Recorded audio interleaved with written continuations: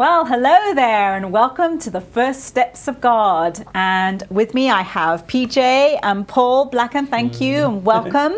And also have our little hippopotami. Yeah, there they are. And this show is going to be all about animals. Yeah. When you look at hippos, these are our two little hippos. When you look at hippos, tell me, what do you think what does it remind you or tell you about God? Yeah. I just think it would be amazing to look at creation and then just let's look at God and what does that tell us about him? Because the Bible says creation cries out the glories of the Lord. So let's talk about that. Yeah, and it's a good one because like in the book of Job, the Lord just says, ask the animals, they'll tell you. And then that's the Old Testament. And then Jesus in the New Testament says, consider the birds. Yeah. And then he draws us. So to Jesus, there's loads of theology and wisdom to be found by looking at the animals. Hippos, they are funny though, aren't they? Here's one. And then, because here they've got even longer legs than they would really have. No, yes. They should be even more stumpy. Should be really short. Because they're a really big creature and enormous, but they run really fast. Oh, don't get between a hippo and its young, and don't get between a hippo and the water.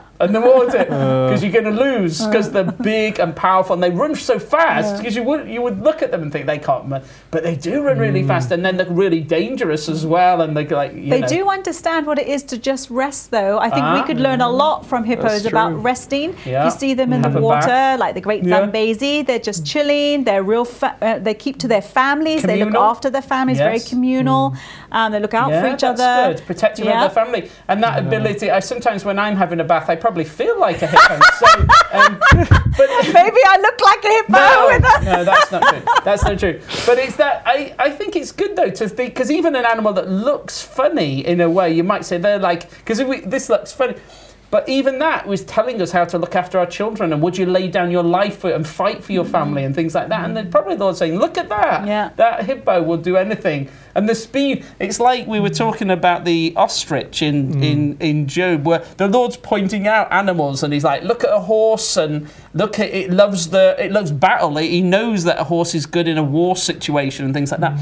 But the ostrich is funny, isn't it? Because what we were saying about that it funny, it sticks its head in the it acts like an idiot like half the time and everything, but for all its like silly things it does go really, really fast, and it can mock the lions, because there'll be a lion, it's so scary and it's trying to track it down, and an ostrich can just laugh at it because it's so fast it doesn't need to worry, like the Roadrunner cartoons. It's like that sort of thing, isn't it? You don't want to get behind an ostrich. It's so powerful. It's like, because it is like a funny animal when you say, and even the Lord thinks it's a funny animal. It's a bit.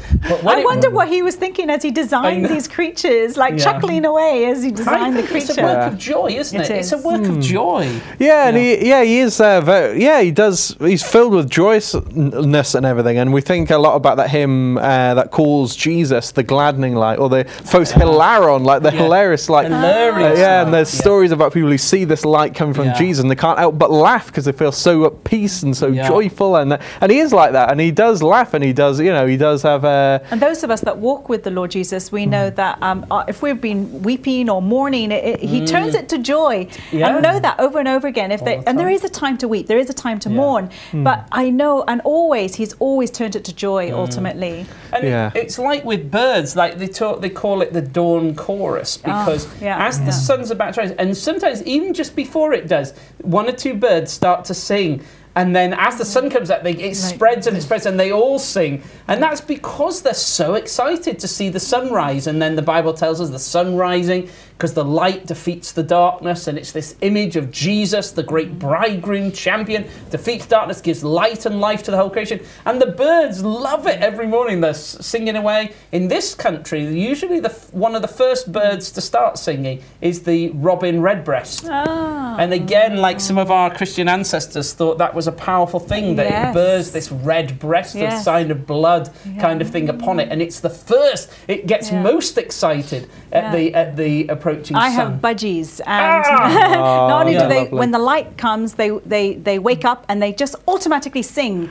And sometimes I just think, wow, what have they got to sing about? But they're just happy and they're just joyful and they sing. And what's more, when you get into the shower, then they sing even more because they know they're going to get able to fly around very soon. And and they will have a specific call where they're calling me, and I know they're saying, right, now's the time to start the day, now's the time to open the little house, and then they can fly out. They know it, and but they rejoice at the dawn. It's like a new day has come, and they rejoice at it. Yeah, and even throughout the day, I was watching a lot of videos of like birds and especially parrots, and they have like really good humours, and they're like doing pranks on each other, and they have these little chuckles that they go, like how our parakeet laughs, and it is adorable. Or these, and they do pranks like they're pushing each other off these like ledges and things, because well, of course they can fly, so but then they just kind of do it just for a laugh and everything. They're just like very joyful, and they feel safe up there, and they just kind of trust in the Lord and all that, and it lets them. But they must know it, because I love the fact that the Bible's so clear that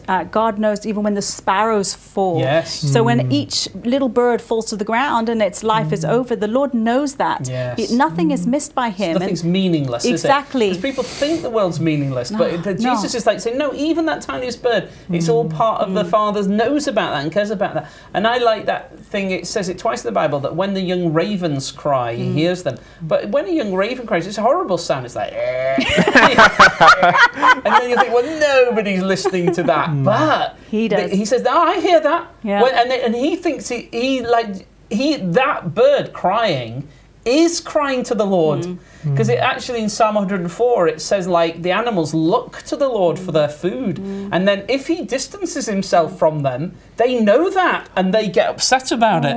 Yeah, they get upset if the Lord distances Himself. So animals know the reality of the living God. They look to Him for food, they cry out to Him, and they prowl around, and then when food's provided, it's as if they give thanks to Him for that. And it's a terrible thing when we abuse animals. I mean, that's one of the first commands. Go out, look after the world, but look after my creation. That's including the animals that He's given us to.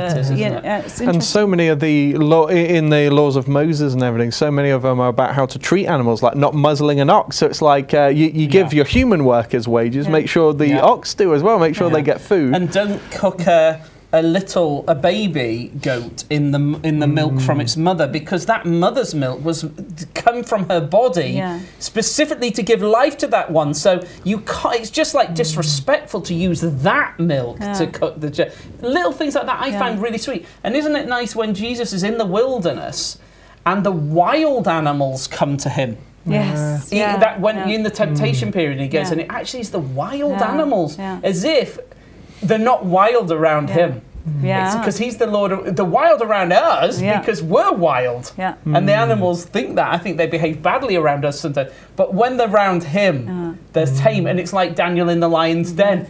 They're going to eat. Closes the mouths of the lions. The angel of the Lord, Jesus comes, and they're good as gold, and they just go to sleep. And it's that wonderful thing, isn't it, that all the creation makes sense around Jesus, and that wonderful. You just think, wouldn't it be great when He lives here, and all the animals are like able to be what they're really supposed to be. I'm going to have a pet bear. Oh, that's a good call. Definitely want a pet bear. A pet bear, big one. A really big one. I love the fact that God uses also animals to describe Himself, like even a hen covers the wing, covers her chicks. That's how God describes Himself. I just think, wow, He uses His creation to describe who He is as well, so we can understand Him. Yeah, the bees, the ants. What do we learn from them? The ants are obviously hard workers, and they think about the future, and plan for the future. And they work together. They're like a good church. Everyone knows their roles. And like bees are like that, and they all serve a monarch. That's true. And they when we were reading medieval, when we were reading medieval beasteries and everything, it sees them as like knights that go forth, and they look at that. Well, they are. We have back in Africa, we have army ants, and I tell you, don't mess with army ants. If they get anywhere close to you, they'll zap you. But wow, do they work in formation, and they will stay the course, and they don't go around the course. If you build a house over where their path is, they go through your house. Do they really? That happened to my aunt and my father when they were younger. The ants just kept going through the house. They didn't realize they'd built over the roadway of these army ants. They're single-minded in their focus and united we could together. learn a lot from that, couldn't we? Imagine the church was single-minded together, working together, moving forward towards the Lord Jesus, towards the monarch. Serving the king or queen. Woo, we could learn so much from the animal world. But then who was it created by? The one who we all originate from. Brilliant. I love that. Thank you. Thank you, Hippos, for inspiring us. We will see you very soon. That's all for now. Bye.